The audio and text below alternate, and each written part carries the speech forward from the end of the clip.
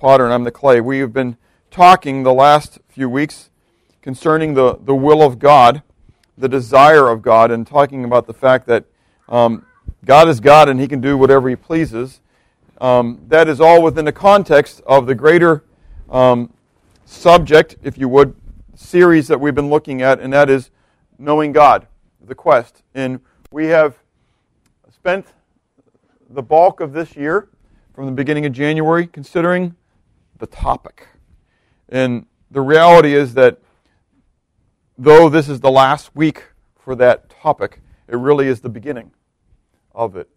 We talked about the illustration way back at the beginning about the ocean and how many people know about the ocean. They're living in Omaha, they're living in Boise, Idaho, wherever. Okay, they're living in Pittsburgh, they're living in Augusta.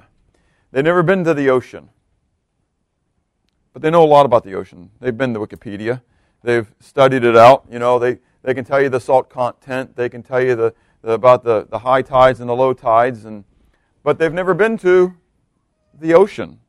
They never experienced the ocean. It's like knowing God. There's a lot of people who know a lot about God. They've studied God. They can tell you a whole lot about Him, but they don't know Him. For 23 years, I went to church again. You probably heard this, but that's okay. You can hear it again. And every Sunday. And I knew a lot about God. I knew that Jesus was God in the flesh. I knew that He died for my sins. I knew that He was buried and that He rose again the third day. But if I was to die that one day when I was 23 years old, I knew that I was going to hell. Because though I knew a lot about God, I didn't know God. And we talked about the difference between oida, the Greek word oida meaning to know factually, and the word gnosko, to know relationally or intimately. God says in John 17, verse 3, Jesus in the flesh, Jesus is praying, and He says, "This is life eternal, that they may know you, the only true God, and Jesus Christ whom you've sent." This isn't just a feel-good message. This isn't just me earning my keep and coming on a Sunday just to fill the time, because you came here and so somebody's got to say something to fill the time. But this is the greatest passion that you could ever have. Paul said that his greatest passion, his greatest pursuit was to know Christ in the power of His resurrection. Forgetting the things which are behind and reaching forward to the things which are before, I press toward the mark for the prize of the high call of God in Christ Jesus. And so, as we've considered this quest, we have considered God in theognosis, if you remember that, talking about theology is just a study of God, but theognosis is to know God. The existence and exclusiveness of God, that God is and that He is the only God. The composition of God, that God is one. He is, Hear, O Israel, the Lord our God, the Lord is one. He is solitary, but yet God has revealed Himself in three persons. You want to turn those blinds on? That God has revealed Himself in three persons, the Father, the Son, and the Holy Spirit. And so about a month and a half ago, I shared the fact that, you know, a lot of times we do the addition thing, 1 plus 1 plus 1 is 3, and yet we struggle with 1 plus 1. But I said, you know, it hit me that God's not a God of addition, God's a God of multiplication. And so 1 times 1 times 1 is what? It's still 1. And that's who God is. The Father, Son, and the Holy Spirit just don't add to each other. They multiply and magnify each other. But then we looked as well in the attributes of God. We considered His natural attributes. We considered the fact that He is sovereign, that He is God, and there is none else, that He reigns over all things. And we talked about how the dominion then works down into man and how man has dominion. We talked about the fact that He is limitless. He is limitless in His knowledge. He is limitless in His presence. He is limitless in His power. We talked about His vocational attributes, that He's the Creator God. He is also the Savior. He is also the Judge. We talked about His moral attributes. We began with His holiness and talking about how God is holy, holy, holy. And that if there is one overarching attribute, it would be His holiness. which means his set apartness, and that he is separate from all else. And many times we bring it down to just meaning purity, which it is, but it's something that basically says that in all of his beings and all of his attributes, God is not like man. He is holy, holy, holy. And then we went to the other side of with the theological spectrum of attributes and talked about his love. That God is love, is what the Bible says. And I shared that in that passage, John 3:16, is probably one of the greatest passages on the holiness of God, bringing in the concept of his love. Because God so loved the world that he gave his only begotten Son, that whosoever believeth in him should not perish but have everlasting life. But if God was just love, then he wouldn't need to send Jesus Christ to die for us. Because he could just accept us as we are, right? I mean, that's the wishy-washy love. But rather, because God is holy, holy, holy, sin cannot enter into his presence, so God in his love made a plan so that we could be brought back into a relationship with him, into reconciliation, and that we could have the righteousness of God imputed to us. We talked about his righteousness. We talked about his goodness expressed in the Word of God is his grace and his mercy, two sides of the coin of his goodness. And grace is when we receive what we don't deserve, and mercy is when we don't receive what we do deserve. I do deserve what? Thank you all. Boy, you're supposed to be my friends. But that's exactly right. I deserve to go to hell. And so do you. But God in his mercy isn't giving me what I deserve. But in his grace, he's provided what I don't deserve. And that is to be restored into his presence. And he's made it so simple that he says that it takes the faith of a child. All you have to do is believe. All you have to do is accept what Jesus Christ has done for you. If you believe in your heart and confess with your mouth, you will be saved. It's a done deal. And yet we want to make it harder than it is. Or we want to reject it because in doing that, we acknowledge the fact that I become a servant of the Most High God then, and I don't want to serve anybody. I want to be my own servant. And so we have looked at this. The last segment that we've begun to look at is the will of God, or as I've referred to it as his desires. Because as we've considered the will of God, and the will of man, if you would, using that as an analogy, the fact is that we will do whatever is our greatest passion to do, whatever our greatest desire is. That will become our will. I mean, so in a sense, our decisions being the expression of our will is really the expression of the priority of our desires. And we're told in the Word of God that verse 6 there from Psalm 135 says, whatever the Lord pleases, he does. God has desires just as you and I have desires. And the quote-unquote will of God will be the expression of his desires. And so we then began looking at these desires. We saw the expression of his desires in the words that he chose to use, using the word for will and to counsel and desire. But then we began to look at the importance of those desires and saw that the desires of God or the will of God was important to Christ. Jesus said countless times while he was on the earth how important it was for him to do the will of God. I think it's incredible. I mean, God, who was Jesus? He was God in the flesh. Right? And then he refers to us, tells us how important it should be to us. And Jesus said, not everyone who says to me, Lord, Lord, shall enter into the kingdom of heaven, but he who does the will or the desires of my Father in heaven. Next week we're gonna talk about the importance of prayer and what prayer is all about. And note from 1 John 5:14 and 15, and we'll probably use this as a transitional verse next week as we go into that message. It says, now this is the confidence that we have in him, that if we ask anything according to what? His will, his thelema, his desire, he hears us.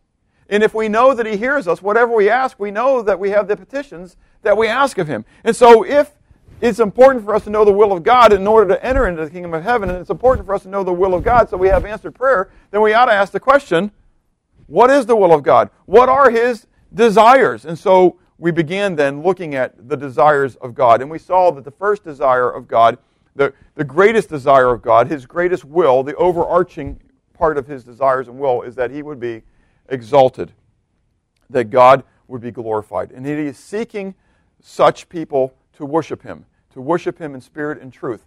And last week we saw the second and third one. We saw that coming out of that exaltation of his purpose, of his person, that there in the throne room of God in Revelation chapter 4, when the 24 elders and the angels are giving praise and glory to God, the thing that they're going to glorify God for is that he's the creator. And so you can see it says, "You are worthy, O Lord, to receive glory and honor and power, for you created all things, and by your will or desire they exist and were created." And we then saw that how we were created, how we were formed, is all a part of God's desire, his purpose.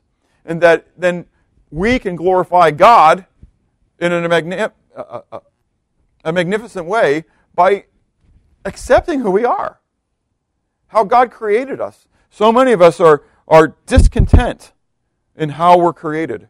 But we're told in the Word of God that we're fearfully and wonderfully made. And so God has a purpose for us in that. And then as he created man in his image and likeness and has him for a purpose, and that purpose is for salvation. And we see that from 1 Timothy 2 that God desires all men to be saved. It doesn't say some men, but God desires all men to be saved. And I challenge you, with all this battle of election versus free will and predestination and man's responsibility, and just to read the Word and take the Word for what it says. I believe in election. I do. But I believe in the free will of man. I believe that God has given every man the privilege, the right, the dominion to make a decision. Well, Bob, bring it all together. I don't have to. Because I'm not God. All I have to do is believe what he declares in his Word. I don't have to synthesize, amalgamate, twist, turn, fit, so that I please my own theology. Does that make sense? That's the study of God. And as I've shared in the past so many times, I've lived with this woman, who I'm not married to. She married a guy named Crobin. Yeah, I still haven't out 27 years later. Anyways, that's what the marriage certificate says. It says she married a guy named Crobin. But I've been married to and lived with Marcia for over 27 years. Now, that's not even talking about the pre-marriage time. That's just marriage. That's living in the same house, brushing our teeth at the same sink, using the same shampoo bottle, whatever, however you want to look at that, okay? You squeeze the toothpaste from the wrong way. You know those things that after you got married, you learned about the other person, you said, "Oh, I wish I had known this ahead of time." Anyways, how much of a mystery she still is to me. George and Phyllis, you've been married longer than we have.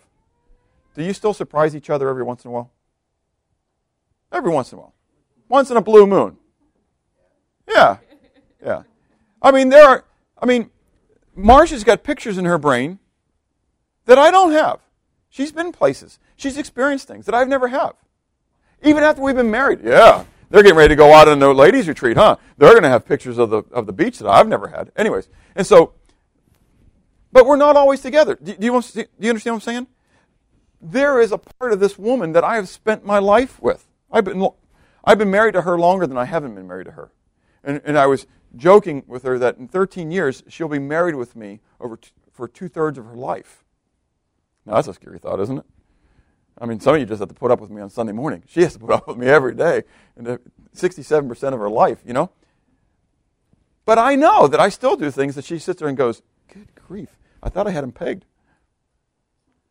And if I can't figure this woman out, who I have all this opportunity to, how can I ever think that I've got God figured out? Does it make sense? We got him in a box, man. We read books on theology, so that when you're done reading this book, you what? You got God figured out. You just know where to touch that Aladdin's lamp and to Because God He likes to be scratched right here. Now, I know I'm making a farce, but sometimes we treat God that way.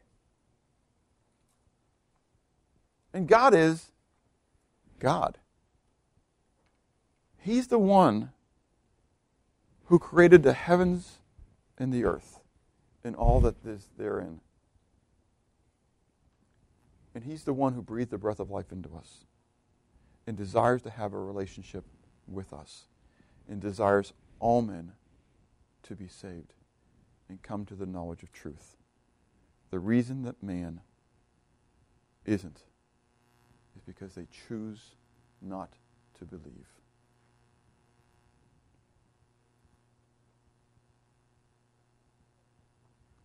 But God's desires don't end there. God has one more significant desire. There's lots of those desires, but I've kind of broken them down into these 4. And that is the desire for His sanctification of His children. We've read 1 Thessalonians 4 this morning, but turn with me there, and let's look at it together. 1 Thessalonians chapter 4. As we begin to consider the sanctification of His children. It's amazing to me how many times people say, but I just wish I knew what the will of God is. And how many times we've seen as we've gone through this, right? It talks very clearly about what? And this is the will of God. I mean, it's right there. Just get eSword. It's free. For those who've never heard my advertisement for eSword before, this is my advertisement. I didn't write it. I don't get a kickback from it. It's free. A guy named Rick Myers, I don't even know who he is, wrote it. I've sent him donations, though, because I appreciate what he's done. He doesn't charge for it. Freely you receive, freely give. And so if you don't have a computer or Bible program on your computer, shame on you. Go to esword.net and download it. There's tons of different versions you can get for free. You can get the Greek, you can get the Hebrew, you can get concordances, you can get dictionaries, you can get references. It's amazing. You get Fox's Book of Martyrs and read it on there. You can get Brother Andrew's writings. You can get who's the guy that did all the books on prayer? Andrew Murray's book on prayer is there as well, but the 4 books, Bounds. E.M. Bounds' books, I believe, are there as well. And so there are maps there. It's all free. I know people say you get what you pay for, and it's America. I don't get America. You got to charge for something so people think it's worth something. This is free, and it's of God. It's worth more than what you can pay for, okay? I mean, you can go spend $600 on Logos in one of those software packages, but I'm telling you, you're going to get the same thing for free. Okay, I'm a computer guy and I'm a Bible guy, and that's the one I have. Okay, I haven't paid $600, so I challenge you to go get it. But here in 1 Thessalonians chapter 4, we read, "Finally, then, brethren, we urge and exhort in the Lord Jesus that you should abound more and more, just as you received from us, how you ought to walk, how you ought to live, and how you ought to what? Please God." Now that ought to, by itself, tell us something that it ought to be a desire of our heart to do what? Please God with our what? With our walk, with our life. That's exactly right. "For you know what commandments we gave you." Wait a second, commandments? Like laws? I thought that was Old Testament stuff. Paul says, we gave you commandments. Commandments. We gave you through the Lord Jesus. For this is the will of God. Now, I don't know how much more plain God can put out what His will is for us, right? This is the will of God. Your sanctification. The word sanctification is the verb form of holy. In the New Testament, the word for holy is the word hagios. It is the word that is translated as well as saint. You are holy ones. You are hagioi. And so when Paul writes to the saints which are at Ephesus, he's writing to the hagioi of Ephesus. Does that make sense? Okay? So this word here, sanctification, is hagiosmos. It is the process of becoming hagios. Do you get it? So this is the process of becoming holy. And so think of the word sanctification. Sanctification. Sanctification. Do you hear it? Do you get it? That's the word that comes in. And so saint is a sanctified one, is what it means. This word means then in the process of becoming holy. God's will for you is that you would continually be in the process of becoming more and more holy. Go back to the introduction. I did a long introduction, right? Why do you think that it's important for God, for you, to become holy? Because He's holy. Mom and Dad, do you not want your children to walk in your steps? Now, I don't want them to struggle with the lusts that I struggle with. I don't want them, whether it's whether it's the lust of the flesh, like sexual lust of the flesh, or whether it's anger, or whether it's covetousness for lust of the eyes kind of stuff. You know what I'm saying? The evil side. I don't want them to have those parts of me. But there's parts of me who would love to see my kids walk in my steps. Does that make sense? To walk in the faith that I've walked in. To like the things that I like, to do the things that I do, that I could have close fellowship with them. We're made in the image of God, image and likeness of God. That desire, I think, comes from Him. God desires His children to be like Him. In fact, we're told in Romans chapter 8, verse 28 and 29. Verse 28, you all know very well, it says, we know that all things work together for good to those who love God and are called according to His purpose. But in verse 29, we're told what the purpose is. For whom He did foreknow, He also did predestined to be conformed to the image of His Son, that He might be the firstborn among many brethren. God's purpose for me in my life is to be conformed to the image of Christ Jesus. To be sanctified, to be set apart, to become more and more holy. To be set apart. To be set apart from what? Well, we're told in here some things, and throughout God's Word, many things. So it says, this is the will of God, your sanctification, that you should abstain from sexual immorality, that each of you should know how to possess his own vessel in sanctification and honor, not in passion of lust, like who? Like the Gentiles, who what? Who do not know God. Now, isn't that interesting? Isn't this the topic we're talking about, knowing God? And God says, this is the will. My will for you is that you would be set apart and that you would not act like the Gentiles who don't know God. You are my children, and I want you to be like me, not like the unregenerate. And so as we go into this, the challenge to me, as it is to you, is who do you look more like? Whose image are you conforming to? Can the world pick you out, that you're different? Do believers know that you're a believer? Or are you camouflaged pretty good? When I go hunting, I dress differently. I dress as much as I can like foliage and trees. The other day, when I got that deer, we had heard shots coming from the end of the peninsula. Timmy came out to help me. I praise God for Timmy coming out just on his own, coming out to help me with that deer, because it was down in the valley, in the cove, and I started dragging it from the water's edge out into the cove, and I said, this guy's bigger than I thought he was. So I left him lay there, and I went to get Greg's dolly that he had made for hauling deer out, and I'm thinking, this is still going to be, because it's, like this up the hill to get it out. And so Timmy met me there. But on the way to go get it, we heard gunshots. So we assumed that Greg or Ben had got one because they were down that way.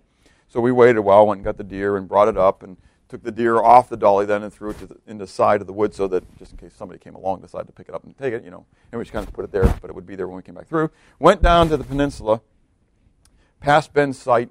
He hadn't shot, it wasn't his, and he said, yes, it came from that part of the peninsula. I think Mr. Greg must have got one. So we went down with the dolly, making noise, into Greg's hunting area. Now, I thought he was further in the peninsula than he actually was. And anyways, but as we're going down, we hear, hey. Now, I know he's there, but it still took him going like this for me to see him. He did a great job of what? Blending like a tree. Camouflaging. The sad thing is, that's many of us in the world. Rather, we should be sticking out like a sore thumb. Not sore to God, sore to the world. We should be different. He says, don't act like the Gentiles act. And so we ought to have a desire to be pure. Turn with me to 1 Peter chapter 1. We're going to be turning and looking at a few passages in 1 Peter today. Right now in chapter 1. Verse 13. It says, therefore, gird up the loins of your mind. Do you know what it means to gird up the loins? Back then they... Go ahead, say it again. Get ready to run. But they had the robe on. And so they would bring it up so they would not be tied down, but they would be free to run as fast as they could. And so they would roll up their skirt, in a sense, the guys would, and they would tuck it into their belts. Okay? And so he says, you got to do this. You got to gird up the loins of your mind, be sober, and rest your hope fully upon the grace that is to be brought to you at the revelation of Jesus Christ. As obedient children, not conforming yourselves to the former lusts, as in your ignorance, but as he who called you is holy, you also be holy in all your conduct. Why? Because it is written, be holy, for I am holy. And so we're told not to conform ourselves, not to make ourselves, in the word there conformed, and we're going to look at it again from Romans 12 in a moment, but the word conformed there comes from two words, meta meaning to change, and schemate means your outward appearance or the outward form of something. Don't change your outward appearance as you used to do. See, before you were saved, you used to do that. You used to want to conform. You want to be like the world so that you would receive the world's what? Acceptance, approval. That's exactly right. So you could fit in. And guys, you know how it is. I mean, when I did the delivery truck stuff, and I had to go to a lot of different places, and whether it was a lumber yard or whether it's a plumber's supply place or whatever, a guy's establishment has not so nice stuff setting up. And there is, if you work in those places, there is a pressure on you to what? To be like everyone else. I know a young man in his young 20s who, some of you may try to guess who it is, but I'll give you one more thing because it's important to give it. He's an EMT, okay? So he works with fire stations, okay? And where he was working, they were doing that to him. They were pressuring him. They would even text him with stuff, or no, they didn't text him. They would bring up their phones and they would show, and he said, the one guy handed him the phone and said, hey, take a look at this. And he threw the guy's phone and broke it. You know what? Nobody gave him a phone again. And he kept getting about putting cigarettes in his face. And so he took a guy's pack of cigarettes and crunched them. Now, I'm not telling you to be that bold, okay? But the point is, the pressure is there to do what? To conform. To conform. To be like us. Listen, if you are standing in God's righteousness, you are a sore thumb to them. You are a conviction just by your presence being there. You don't have to say anything. They know they're wrong. And if they can get you to do it, it what? It vindicates or justifies themselves. It brings you down and justifies them. But our standard of righteousness is not our own righteousness, which is a filthy rag. But our standard of righteousness, as we already looked at the righteousness of God, is His righteousness. It is what is right according to the eyes of God. And so we are told to be holy, to be set apart, as God is set apart. That is my standard. Jesus said, "Be ye perfect, even as your Father in heaven is perfect." He didn't say it's okay to be 98% holy. Because though you obey the whole law and yet you offend in one point, you're guilty of it all. That's exactly right. If your goal is not to be holy as God is holy, you haven't got God's standard. This is the will of God for you. I'm not a prophet.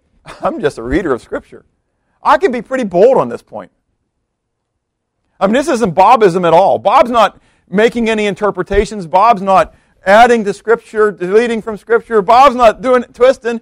Bob's not commenting. This is the will of God, even your sanctification. That you not be conformed, not be like the Gentiles, and not be conformed to your former lusts. It's what you used to be. Now, I understand Romans chapter 7, and I understand Galatians chapter 5. I understand that there's a war that's going on within me between my flesh and my spirit, between my old man and my new man. I know that it's there, but I also know in Ephesians chapter 5 that I'm told to put off the old man and put on the new man, which is created after God in righteousness and true holiness. I know that. That doesn't mean it gets rid of the struggle, but I want that. And in the midst of the struggle, when I struggle with my flesh and I give in to my flesh, I am instantly convicted by it.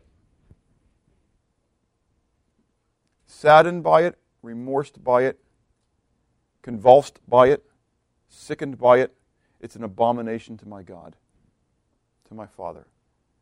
It's a stench in His nostrils, and it should be something that's sickening in my stomach. And as God reveals the dross in me, I confess it before Him and plead with Him to do what? Change me more and more. He's the potter, and I'm the clay. Do you know why we sang "Have Thine Own Way, Lord" at the beginning of that?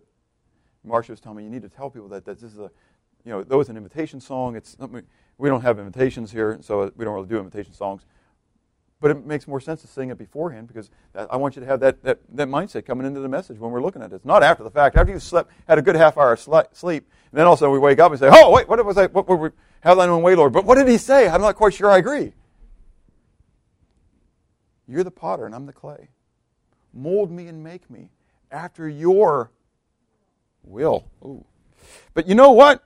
God created woman to be appreciated. If He didn't want him to be appreciated, He wouldn't make him so beautiful, right? That kills me when I hear that.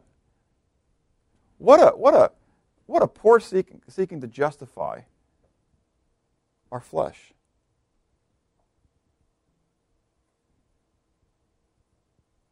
Do you have a desire to be pure physically, as God desires you to be pure physically?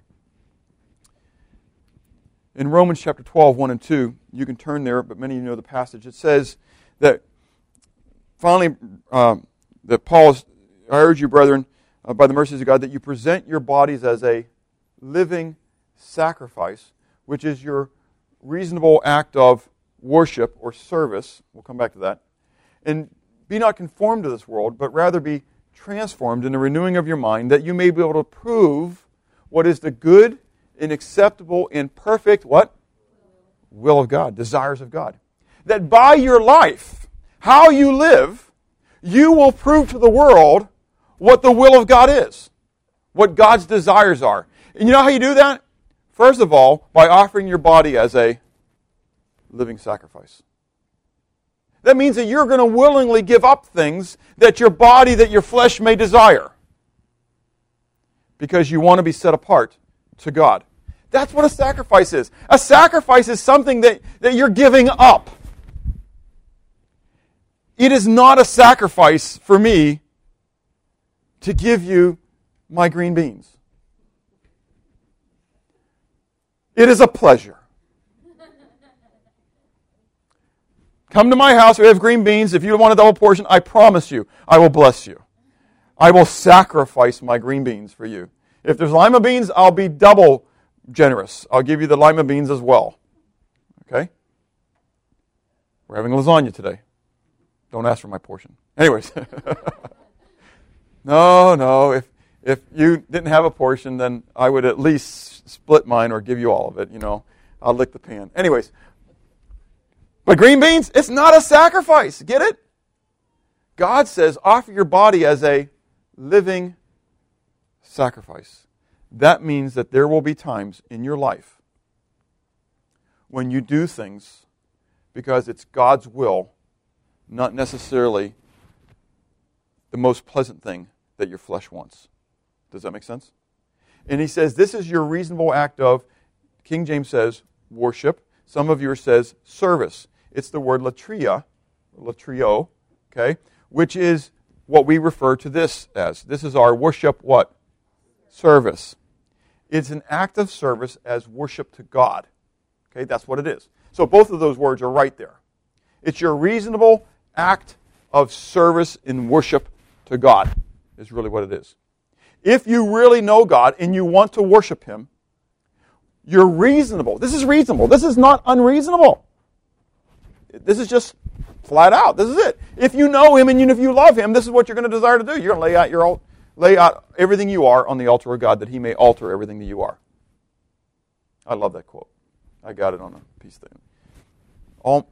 My all is on the altar that you may alter all that I am. All that I am is on the altar that you may alter all that I am. And so I give myself fully to Him. And then there is a volitional thing that I need to do as well, and that is I volitionally need to seek to not be conformed to this world. I need to take my eyes off of the world, and I need to stop doing things just because the world does them.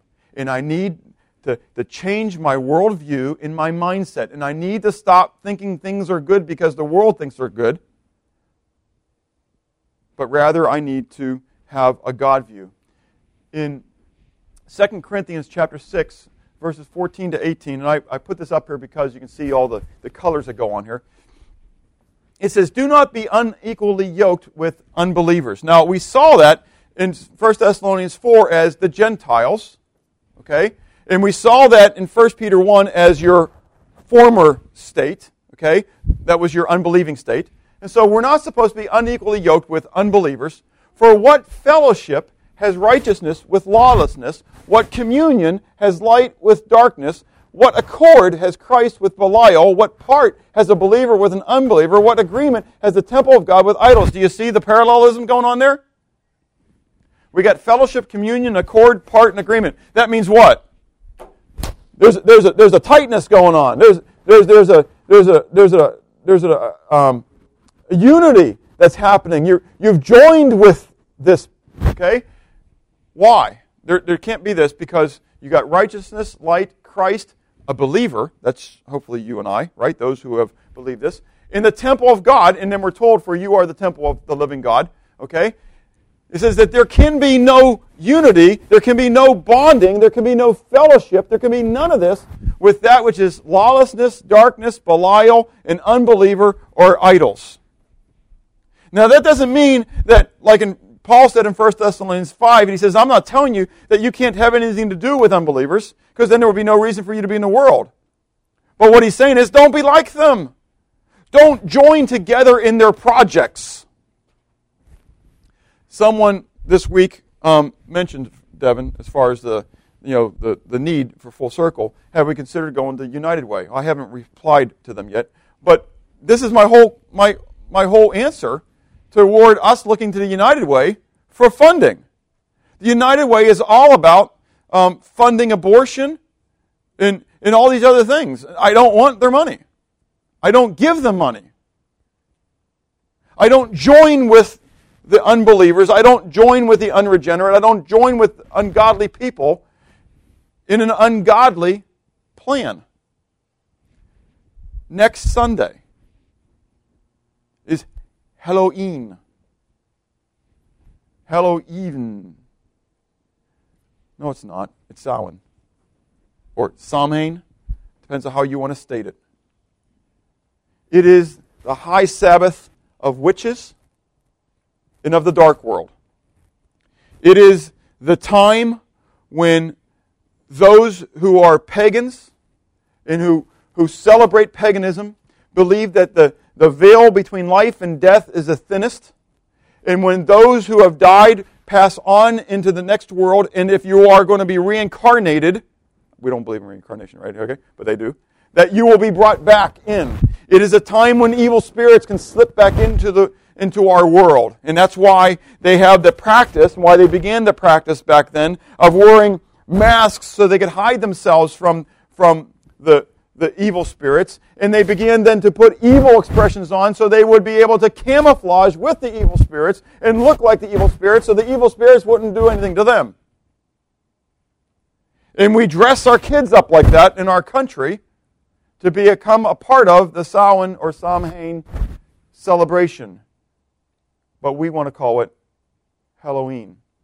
And I know some of you are having some celebrations, and I don't mean to put a wet towel, okay? But I want to teach.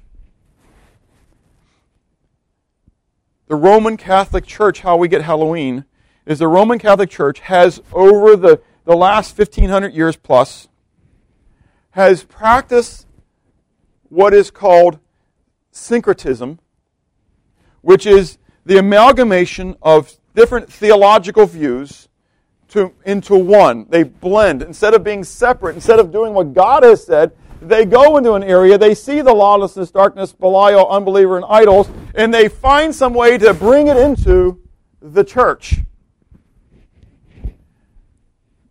I'll talk about Easter and Christmas some other time. But Easter and Christmas are pagan holidays as well. Okay? Now, why do we do that? Well, we have the Feast of the Resurrection, we have the Feast of the Incarnation, because I do believe that Jesus was incarnated around that time frame. I do believe that Jesus was resurrected on the Feast of First Fruits, which was the first Sunday, the first day of the week after the Sabbath of Passover. Okay? We'll talk about that at a different time. But Easter is the word Estermonoth. It comes from the goddess Ishtar.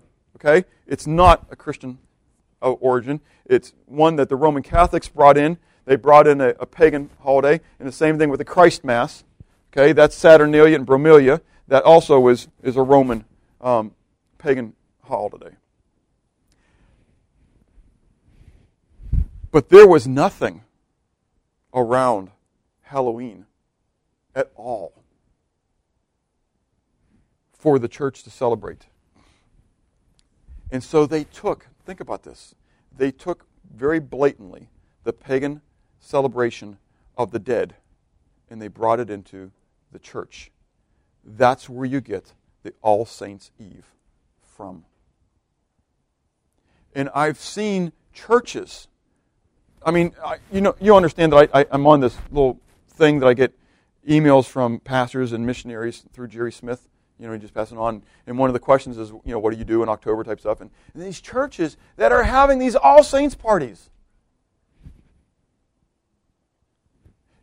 One of the things I teach my kids is it's okay for us to be separate. It's okay for us to see something that the world's doing and not have to have a replacement for it. I'm called to be separate. Now, if you all choose to have things, that's between you. And it's not a judgmental statement, okay? I'm just teaching from Bob's view here. Okay? You have to decide between you and God what you do. I don't want to be any part with the lawlessness, darkness, Belial, idols, and unbelievers. Why? Because as God has said, I will dwell in them and walk among them. I will be their God, they shall be my people. Therefore, come out from among them and be separate, says Yahweh. Do not touch what is unclean, and I will receive you. I will be a father to you, and you shall be my sons and daughters, says El Shaddai. Yahweh Shaddai, the Lord Almighty. It is God's desire for us to be separate from the things the paganism, the ungodliness, the unrighteousness of the world, not to be a part. Turn with me to 1 Peter chapter 2. Hopefully you're still there in 1 Peter. And in chapter 2, verses 13 to 16, we read, "Therefore submit yourselves to every ordinance of man for the Lord's sake, whether to the king as supreme, or as to governors, as to those who are sent by him for the punishment of evildoers, and for the praise of those who do good. For this is" what? The will of God. Don't you love it? I mean, what definitions here? This is the will of God, that by doing good you may put to silence the ignorance of foolish men, as free, yet not using your liberty as a cloak for vice, but as bondservants of God. Honor all people, love the brotherhood, fear God, honor the king. Now, we saw in 1 Timothy 2 that God called us through Paul to pray for the kings and all those who are in authority, right? What do we read right now that is the will of God? Not only that they be saved, but the will of God is for us to do what? Submit. To honor. To honor those who are in authority, to submit to those who are in authority. Listen, those who are in authority may not appreciate it. But do you get what God says through Peter? That by doing good we may what? We may silence the ignorant talk of foolish men. It may be here on the earth, or it may be one day before the judgment seat of God. But it is God's will for us to have a different worldview than those who are ungodly in the world. God desires for us to live a godly life. And one of those ways is for our submission to the governing authorities. As long as those governing authorities are doing what?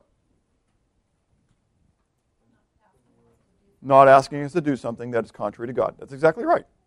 Okay? And then when that happens, what do?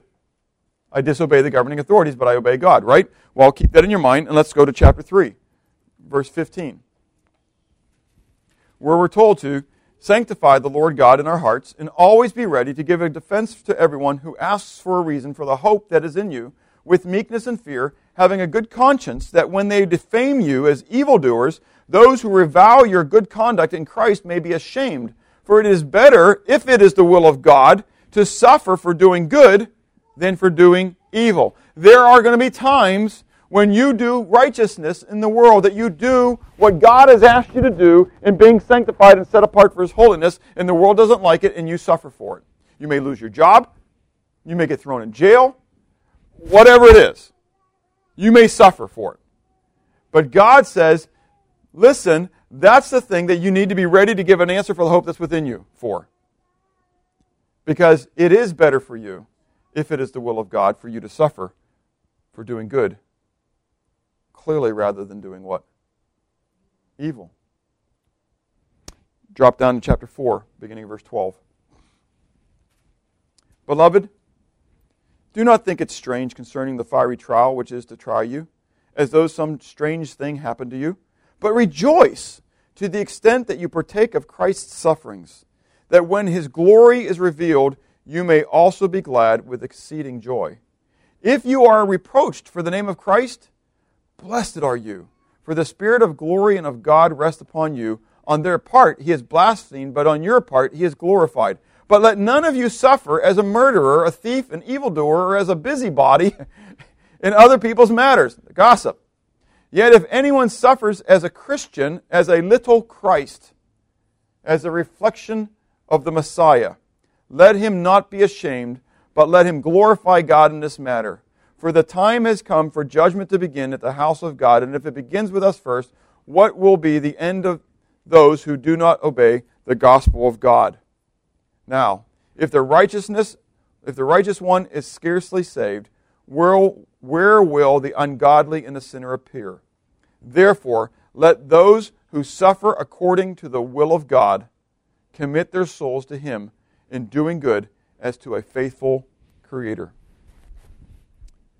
The time is coming in our land, now is, but will be more so, when to proclaim the name of Jesus boldly will bring a reproach, will bring repercussions, will ultimately bring pain and loss in some manner. And God says, this is my will for you to suffer for my name's sake. Now note a theme going throughout all this. This is the will of God, even your sanctification. It's twofold. You have to turn away from God, from the world, and turn toward God. Some people turn away from the things of the world. That's called a reformation. And you know what happens when people go through reformations many times? It's full circle. They go back to the things that they came from. But Romans 12:2 told us to not be conformed, but rather to be transformed. That word is the changing of your nature. Remember I said the other one was the changing of your outward appearance? This is your morphe. There are a couple words for form, but there's two primary words for form. There is the morphe and the schemati that is used referring to us. My schemati has changed through the years. In fact, depending on how well I shave in the morning, it can change drastically. If I take off the mustache, and when I had a beard, I shave off the beard, things change. But even apart from just the facial hair, if you see my pictures from when I was 5, 6 years old, there is some resemblance, but clearly I have changed. But my morphe, my inner being, has never changed. Do you get it? It's who I am. But God calls us to go through a changing of our inner man, a transformation. Do you get it? Through the what? Renewing of our mind. See, I'm going to be who I am, but how I am and act can change. Do you get it? And that comes through how? The Word of God. The Word of God. Psalm 1 says, "Blessed is the man that walks not in the counsel of the ungodly, nor stands in the way of sinner, nor sits in the seat of the scornful." That's the what? Turning away from the world, not being conformed to the world, not being like the Gentiles, not conforming to the former lusts. But his delight is in the law of the Lord, and in his law doth he meditate day and night. And he shall be like a tree that is planted by the rivers of water, that brings forth its fruit in its season. Its leaf shall not wither, and whatsoever he does shall prosper. That's the turning to God. He's meditating, delighting, spending his time pursuing God through his Word. God wants you to be set apart to his holiness. All I can tell you is that when I struggle in my flesh, almost undoubtedly, I can go back to my quiet time journal and tell you that I haven't been having quiet time, or it's just been superficial. Do you get it? But if you're desiring to know God and pursuing him, this is life eternal, that you will live in that life that he wants you to have joyously and abundantly. But if you start punching a ticket as a Pharisee, as a scribe, then you will be as the scribes and Pharisees were. You will be whitewashed sepulchres, clean on the outside, inside full of dead men's bones. And you know what happens when it's rotten on the inside? What happens if you go to a piece of wood and the wood is rotten on the inside, but outside it looks pretty good? It breaks at an inopportune time, and the outside will eventually what? Look like the inside. So, as we conclude this series, growing in your knowledge of God and conforming to that knowledge is the greatest pursuit that you can have. Are you a part of that pursuit? Your life should be all about God. It says in the Word of God, therefore, whether you eat or drink or whatever you do all to the glory of God. Everything that I do. Does your life reflect the life that is set apart to God? Are you becoming more conformed to the image of the world or to the image of Christ? If your answer is, I don't know, then very clearly you're deceiving yourself, and you do know. Don't deceive yourself. If your heart's desire is to be like Jesus, then you'll know that. if you can't honestly, in your mind, and I'm not asking for a show of hands, if you can't honestly say, my heart's desire, my greatest desire in life is to be like Jesus, is to be conformed to his image, then you don't have God's will in your life. Now, isn't that a pretty dogmatic statement? But I can stand on that because God's desire, God's will for you is to be sanctified, is to be in the process of increasingly becoming more conformed to the image of Christ. That one thing I know undoubtedly. And if you don't have that desire, if it's not your purpose, if it's not your will, then you're not walking in the will of God. So, the next time you ask yourself, what's the will of God for my life? You know. You know. To be like him. Let's pray. Father, I thank you for your grace and your mercy. I thank you that you desire us to know you and that you have told us that this is life eternal, that we would know you, the only true God, and Jesus Christ whom you've sent. And that you did all that we could have a relationship with you, that we could be conformed to your image, that we could put off the old man and put on the new man, which is created in righteousness and true holiness. You told us as well not to be like the Gentiles, for we had not so learned Christ, but rather to put on Christ. Lord, I pray that we would be faithful. Faithful stewards of the truth of your word, to read it, to study it, to memorize it, to meditate upon it, to apply it to our lives. Lord, that we would desire to be conformed to the image of Christ and not the image of the world. Lord, help us, though, to be a reflection in the world to those. Help us, Lord, to have a hunger and a desire that you have, and that is that all men would be saved and come to the knowledge of truth. That it would not be a matter of standing in judgment in our sanctification and our separateness. That we wouldn't be like the Pharisees looking down the nose. But God, that it would be with a hunger and a passion to see others come to know the joy that we know in you. Truly, Jesus, you've said that those who do the will of God are your brothers and are your sisters. Lord, help us to act like we really are part of the family. In Jesus' name, amen.